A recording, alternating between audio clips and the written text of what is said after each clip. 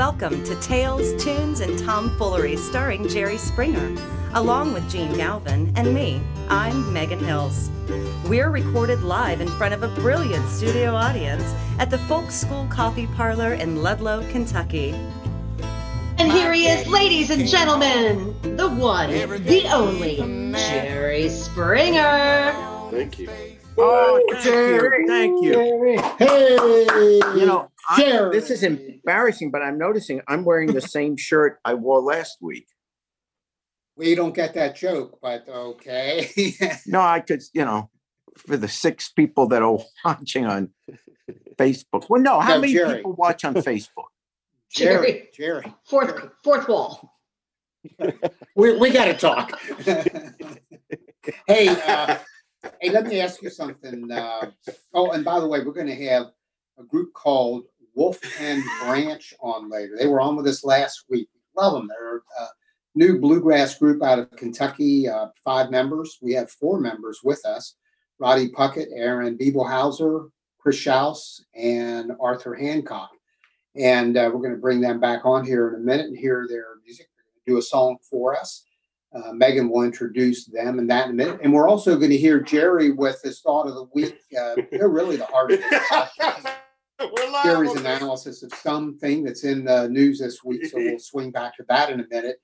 But Megan, I wanted to ask you something. We're all on, and Jerry's kind of referenced it, but we're still doing these on Zoom, our podcast. They have been for the last year. In the opening, when we say live at Folk School Coffee Parlor, we hope to get back there pretty soon. But we've been doing these like a lot of performers shows, doing them using Zoom. He could have been on the show. And we can see each other, and we do have a Facebook Live audience that's able to see us. Most people hear this in an archive audio-only version. But Megan, you can see Jerry and take a look at him. I think, because I noticed when he came on tonight, he looks, in my opinion, stronger, healthier, more vibrant. And I asked him, what the hell's going on? And he said, well, I got my first coronavirus shot the other day.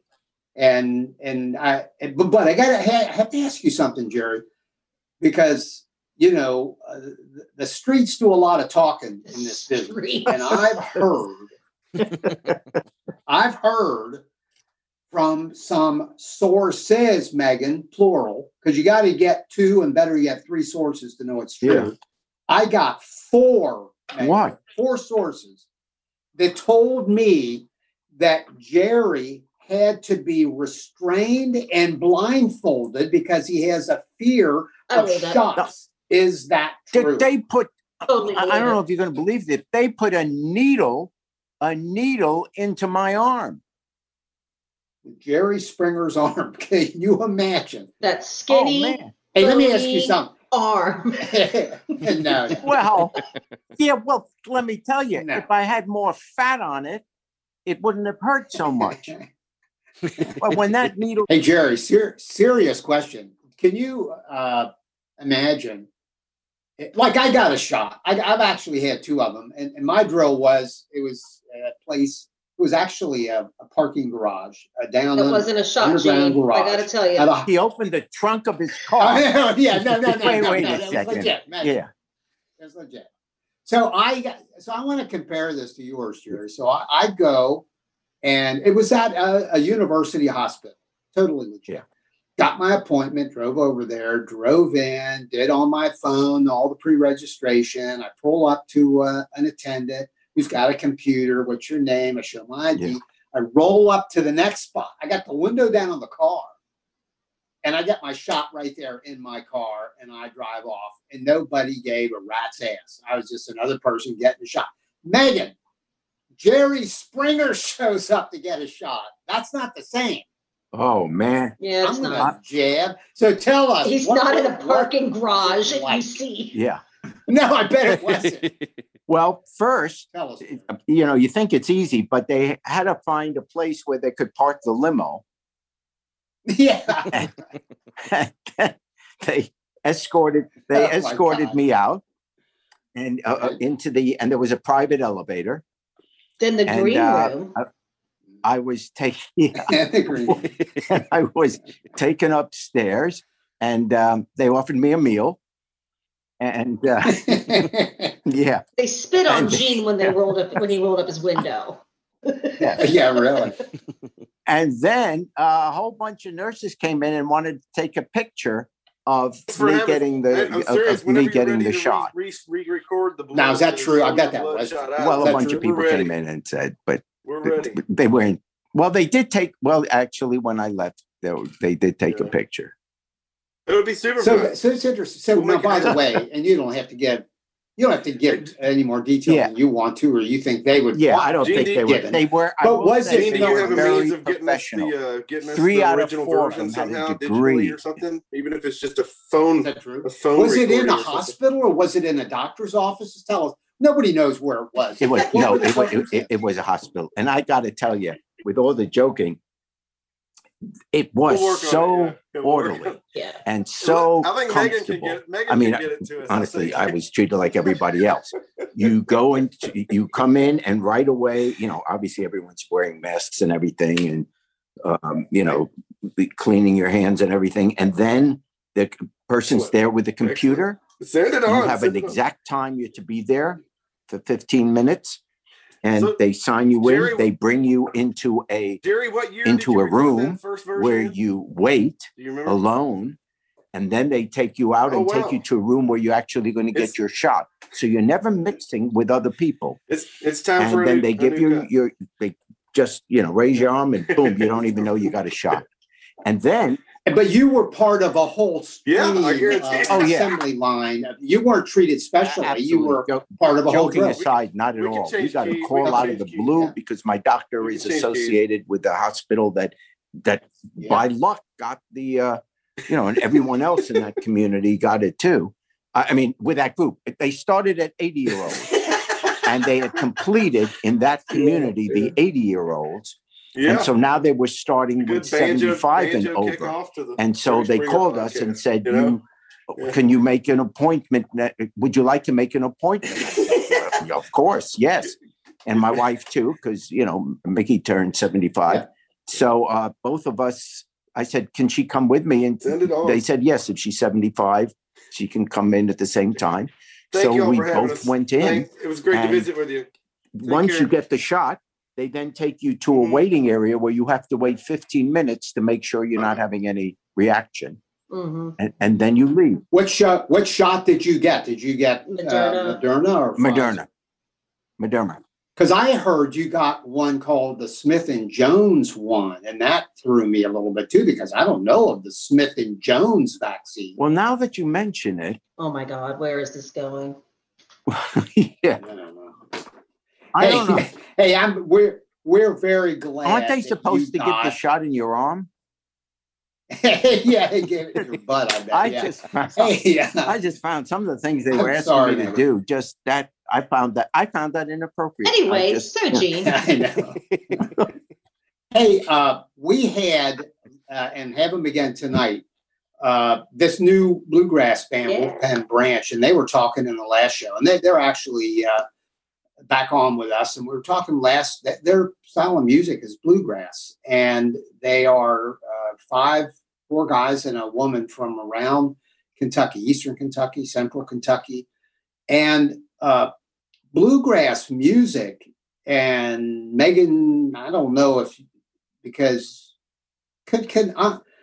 Jerry and I are like 77, 76 in his case, 77. No, oh yeah, that's right. Eh, No, I'm 77. Oh, you just turned. I That's right. Just turned 77. Yeah. So we're Yeah, I from guess the you lost my address. The present. yeah. Well, they said the mail is slow. The mail They said is slow. so the present may still be I coming. don't think your Hanukkah gift got there yet, but it's coming because No, that didn't get it's there. very slow now.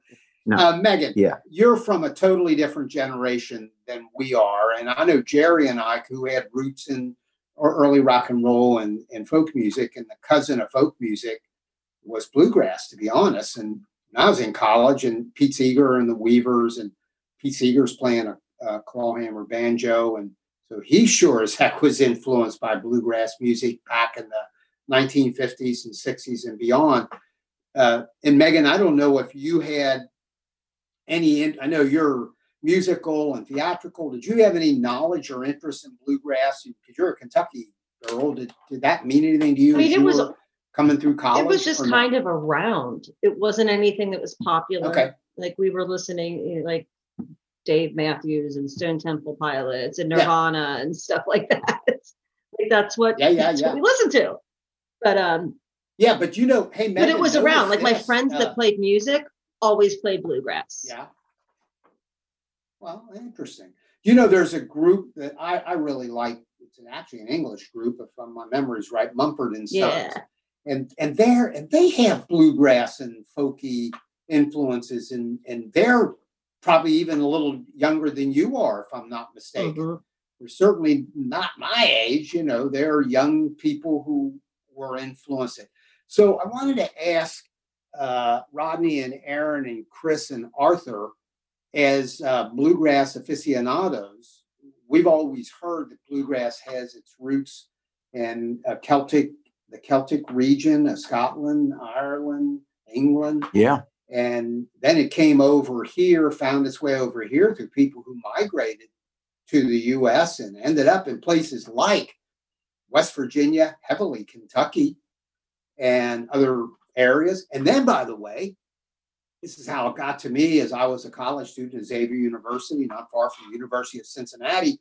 But those folks were moving from the hollers of Appalachia up to industrial cities in Ohio, Pennsylvania, Michigan, Wisconsin. They were moving north for jobs, to get jobs. And they brought with them their music. And that's where I heard it, in some, great bar in urban Cincinnati. That was a bluegrass bar. And the men and women who were in that bar were people who had moved probably last week or a year or two ago from the hollers of Appalachia. And that music then influenced African-American blues, jazz.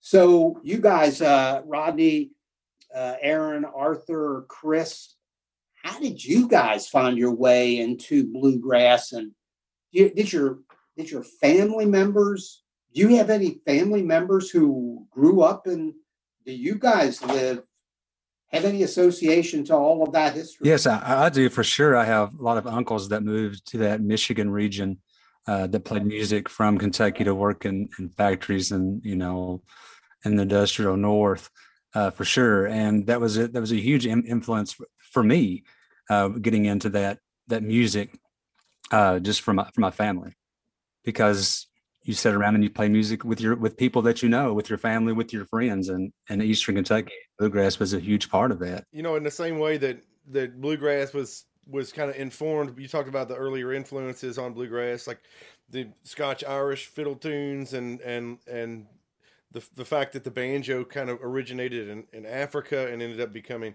like the heavy influence of minstrel shows and old slave spirituals and blues music all worked its way into bluegrass.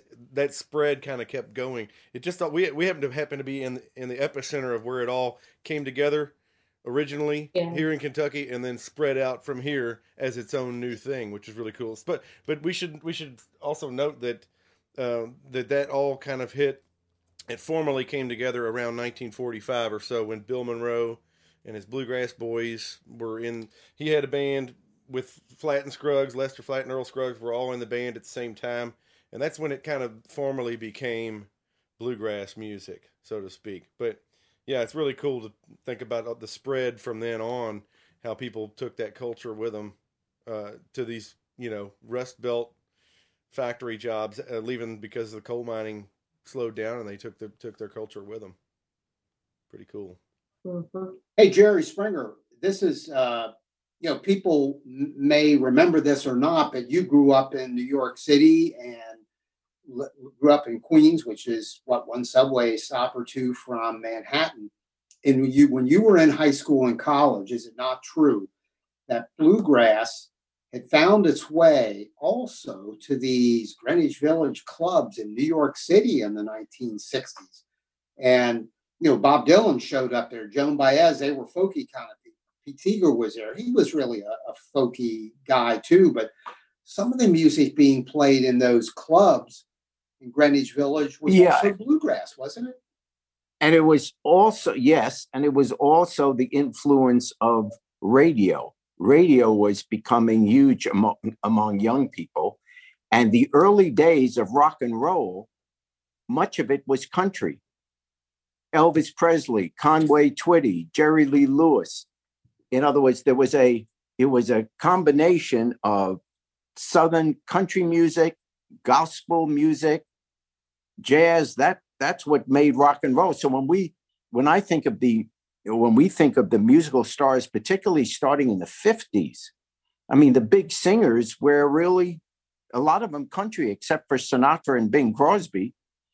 Patti Page was the top female recording artist, and she did the Tennessee Waltz, and so that's how it became really popular in New York and in a lot of urban communities, because everyone listened to the radio, and the radio stations were all playing the same songs.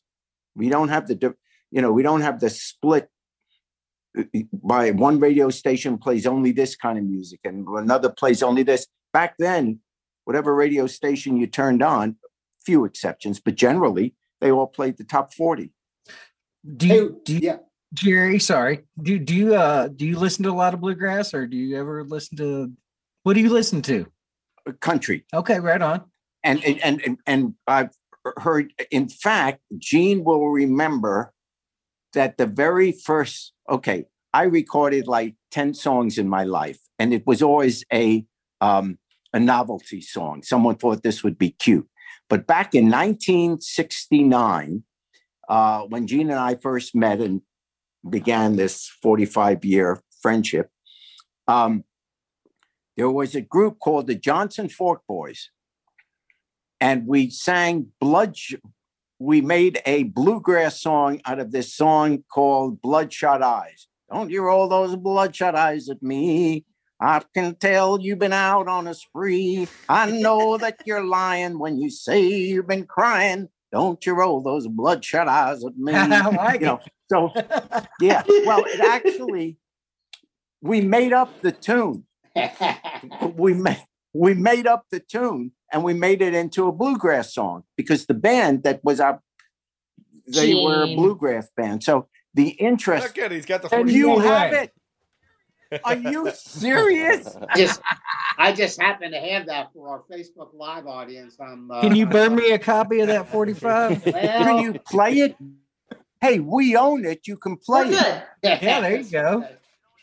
But you don't have a record player. Anyway, ask Bonnie if she has a needle. I have a record player. Jerry, we ought to cut a new version of that, and we could be the backing band if you need us. We could. Absolutely. Oh, guys, it's a deal. We'll do it, man. Let's work it out. Well, Jerry, hey Jerry, I remember that era as you do, that era of the 1960s, and you were recording a few songs, including one to help save a historic building in Cincinnati. And the style of music that you were doing, which we grew up in two different parts of America. I was in the Midwest. You were happened to be the same age, same high school graduation year and all that. Yeah. But we both had that kind of music coursing through our veins. So that was the 1960s. By the way, Wolfpen Branch, how is it in 2021 where you guys form this new band and you choose that style of music? What's it like in 2021? Because you're obviously passionate about the music, and you're just explaining you have some of this in your blood. You'd really have it in your blood. You grew up in that area, Jerry. I grew up in Cincinnati, Ohio. Jerry in Queens, New York. How is it hard to build an audience? Yeah, I think. How do people you're playing to feel about that style? There's a vibrant scene of fans of roots music around these parts. Like it's huge. I mean, folks like Tyler Childers and Chris Stapleton and Sturgill Simpson all came right out of this region. So there's a huge scene of people who love them, and they all came out of bluegrass as well. So we're just kind of we're just all steeped in that same fluid as everybody around here. So that's great. I mean, we're grateful that there's people that want to support us, especially during a pandemic when we got to improvise and play live stream shows and stuff like that. But Very grateful for that. And Tyler Childers is he's getting big fast. So if there's any rub off of Tyler Childers on you guys, if you can get any association with that style, I think Arthur used to be roommates with Tyler back in the day. Back in the old days. Yeah. That's really cool. There's a great scene of young people who are embracing kind of there's a Kentucky proud, you know, it's part of our agriculture and our history. And it goes far beyond Kentucky and especially out west. There's a great music scene for acoustic and bluegrass music. So, you know, isn't that wonderful? Thank God for the hippies for bringing us what we really needed, which was an audience. So. Yeah, you know, we also should say that like we're fortunate, and I guess the way this band came together, the fact that we're all spread out, we kind of bring our own individual audiences as from our previous careers as musicians. So I'm from Louisville. Arthur's originally from Paris, Kentucky, and lives in Frankfurt now. And Roddy's in Winchester and grew up in Shelbyville. Chris is in Irvine and I think grew up in London, right, Chris? Owsley County. Owsley County. And Katie's from Lexington. So we kind of spread out and combine all those parts and you know, in a non-pandemic year, folks will be able to drive 40 minutes or so and come see us play wherever we play, which is fun. Yeah. We're grateful for that. Hey, here's something I wonder, and we joked about it on an episode or two back. There's been this, and we're not going to go into all this again, but a huge explosion about sea shanties, which is folk music, Rearden folk music, work songs. And also, you know, sea shanties were what whalers and seamen did to kind of have rhythms to get the work done on the boat. And then there are prison songs, Ain't No More Cane on the Brazos, which is a work song for men who were jailed down in Texas at a prison farm. So here's the question. There seems to be, and I'm hoping this is the case, rhythms, human rhythms that outlive generations. They just keep coming back. So sea shanties driven by a TikTok thing. And a dude in England, Wales, I think, quit his job as a mailman and got a record deal because he did a TikTok thing of sea shanties. So he reached way back to that style of music, and it's 2021. What you guys are saying is here we are in 2021, and there's still these ancient rhythms in Kentucky and other places, West Virginia, Tennessee, other places. Sure. That they're still going and here's the real point. These young people today, they may not even know why the hell they like those sounds, but they do. They'll figure it out, hopefully. And it's here to stay. It always is. It's just like, you know, anything that has value and heart, it's going to thrive, you know. Absolutely. And it just sounds good. I mean, the harmonies, Bill Monroe, your men, Flatt and Scruggs and all that stuff. Man, when you listen to really good bluegrass, the harmonies are amazing and the instrumentation. But again, these are kind of primitive rhythms. And, Paul Simon, Graceland album. Holy crap, man. That's all about ancient rhythms. Lady Smith Black Mambazo is part of that album. He got them out of South Africa. So good. It's all about rhythms that are ancient and they're in human beings. You can't get rid of them. They just every now and then kind of, am I right? Just comes up. And you mentioned that Paul Simon one, that stuff that creeps into you that you don't even know that you get tricked into hearing and then go, oh my God, that's moving everything, Yeah. That's what it is. That's stomping on the barn floor and here and everything else. But with acoustic instruments, it's all very authentic. I mean, we could perform acoustically and it's intimate and it's authentic. Right. And that seems to touch people, whether it's just a guy with acoustic guitar or with a banjo or whatever. I think that's why, Jerry, in New York City and clubs in Greenwich Village in the 1960s, it's probably still true today, the men and women could come out of Appalachia, the hollers, and go into a club in Greenwich Village, and people would show up and listen to it. Because again, these are rhythms that are in us.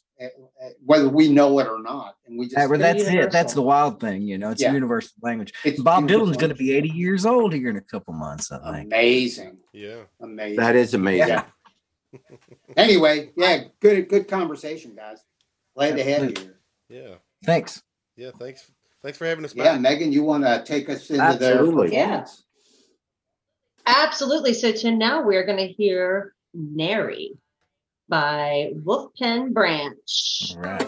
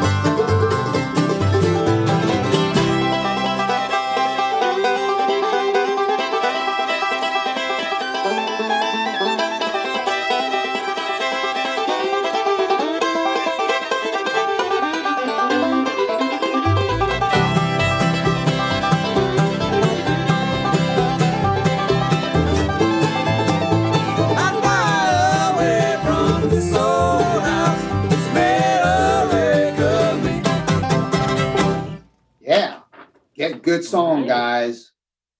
Good example of what we were just talking about. Yeah, that was great. Yep. Fantastic. All right. And a special treat, we're going to have Mr. Casey Campbell singing with one Mr. Jerry Springer, taking us out on. Jerry hasn't done. Did we not do? Oh my God! I thought so. Oh man! That threw us. David, you'll have to. I thought so, Gene. Hey, everybody, look at your paychecks coming this week. They may be a little different. I was like, did I miss it? The look on Jerry. Yeah, sorry. We'll do a little post production editing. All right, we're gonna do. Hey, Megan. Facebook audience. Hey, Jerry, would you like to do your thought of the week? No, hold on. Megan, David will paper. I'm going like this. Hey, guys. Hey, Jerry, I'm a huge fan of you. Back in the 90s, when I was early 90s, I was going to UK, and my ex-wife, this is going to be edited, right? Yeah. No. Cut him out right now. You don't. Well, Tuesdays and Thursdays, we could get together at 9:30 in the morning, and we'd hang out. And then at 10 o'clock, Jerry Springer came on. We're live. Man. And I appreciate you, man. Really big fan. I if I knew you were in bed at 10 o'clock in the morning, I would have had you on the show. All right, let's get this back on track. David Bruce. My apologies to everybody. I got in the flow of this. David, if you can post edit and reorder this. Megan, you will not have to do that and intro because we already got it. He'll just have to do some editing. And I apologize, David. No worries. So now, you want me to introduce them again? No, you won't have to. Because Okay, so we're just going to do Jerry. We're going to intro Jerry. He'll do his bit. And then after that, we'll end. And then Dave will have to do some post-production work. And again, I apologize. Here we go. Hey, Jerry, weekly, you've been doing your thought of the week and analysis of something that caught your interest during that week that's in the news. And we always look forward to those. What'd you see this week? Well, unsurprisingly, Fox News is complaining about the way the New York Times reported on the death of Rush Limbaugh. Now, let me start off by stating the obvious, that the death of anyone is to be treated with some decency and sensitivity, because the loss of human life is sad, painful, and traumatic for any family facing it, and we all will eventually experience it. So condolences is not just something you say like, have a nice day, but something at a very human level we mean. But having said that, I wonder what is wrong with the way the New York Times headlined his death.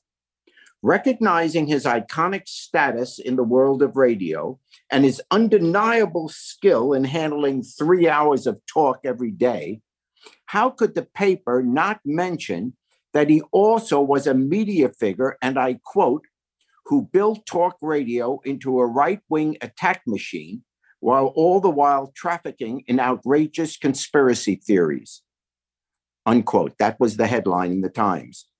He preceded Fox News, begat the likes of Sean Hannity and Tucker Carlson, and countless local Limbaugh wannabes around the country, relentlessly attacking liberals, gays, feminazis, minorities, with a biting rant that entertained a right-wing base, but equally gave pain and insult, often to the most vulnerable among us. Now, you may not like the fact that the media makes reference to that, but why else was he known? Indeed, for what other reason did he become a multimillionaire and such an iconic figure? Why else would Fox News devote a whole day commenting on his death, and Trump use it once again as an excuse to talk about himself and how he really won the election?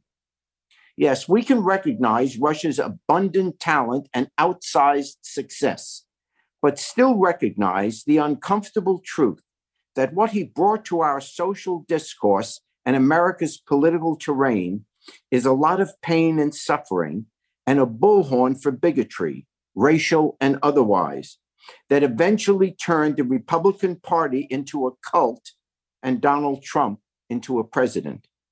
Now, this is not to say that Rush invented bigotry. The Nazis, the Klan, and Jim Crow were around long before Rush Limbaugh was even born. But he gave a voice and a platform, as Roger Ailes and Fox did on television, and Rupert Murdoch did with newspapers, to the meanest expressions of a white man's resentments. Please understand, I have no interest in piling on the memory of this amazingly talented man. I could never communicate with his level of skill. But don't you wonder, in this age of unchecked polarization, how different and caring and compassionate our politics might be today if all that talent might have been channeled into a message to his ditto heads, as they call themselves, a message of take care of yourself and each other. There is sadness in death. There is also sadness in how misplaced his talent was. Excellent, Jerry. And I think you're being very modest, Jerry. I think you can hold your own with just about anyone out there. Very sweet. Thank you. Thank you. And we're going to have a special treat tonight. Casey Campbell and Jerry Springer singing Down by the Riverside. That's a way to lose listeners. Not my show. Talk to your executive senior producer. Yeah. Thanks. Okay. Thanks, guys. Well, I'm gonna lay down my heavy load down by the riverside, down by the riverside, way down by the riverside. I'm gonna lay down my heavy load, y'all, down by the riverside. Sit down by the riverside. I ain't gonna study anymore no more. I ain't gonna. You've been listening to Tales, Tunes, and Tomfoolery, recorded live at the Folk School Coffee Parlor in Ludlow, Kentucky. Thanks to Patrick Kennedy for writing our opening song, and to you for listening. Check out our website at jerryspringer.com. I'm gonna lay down my sword and shield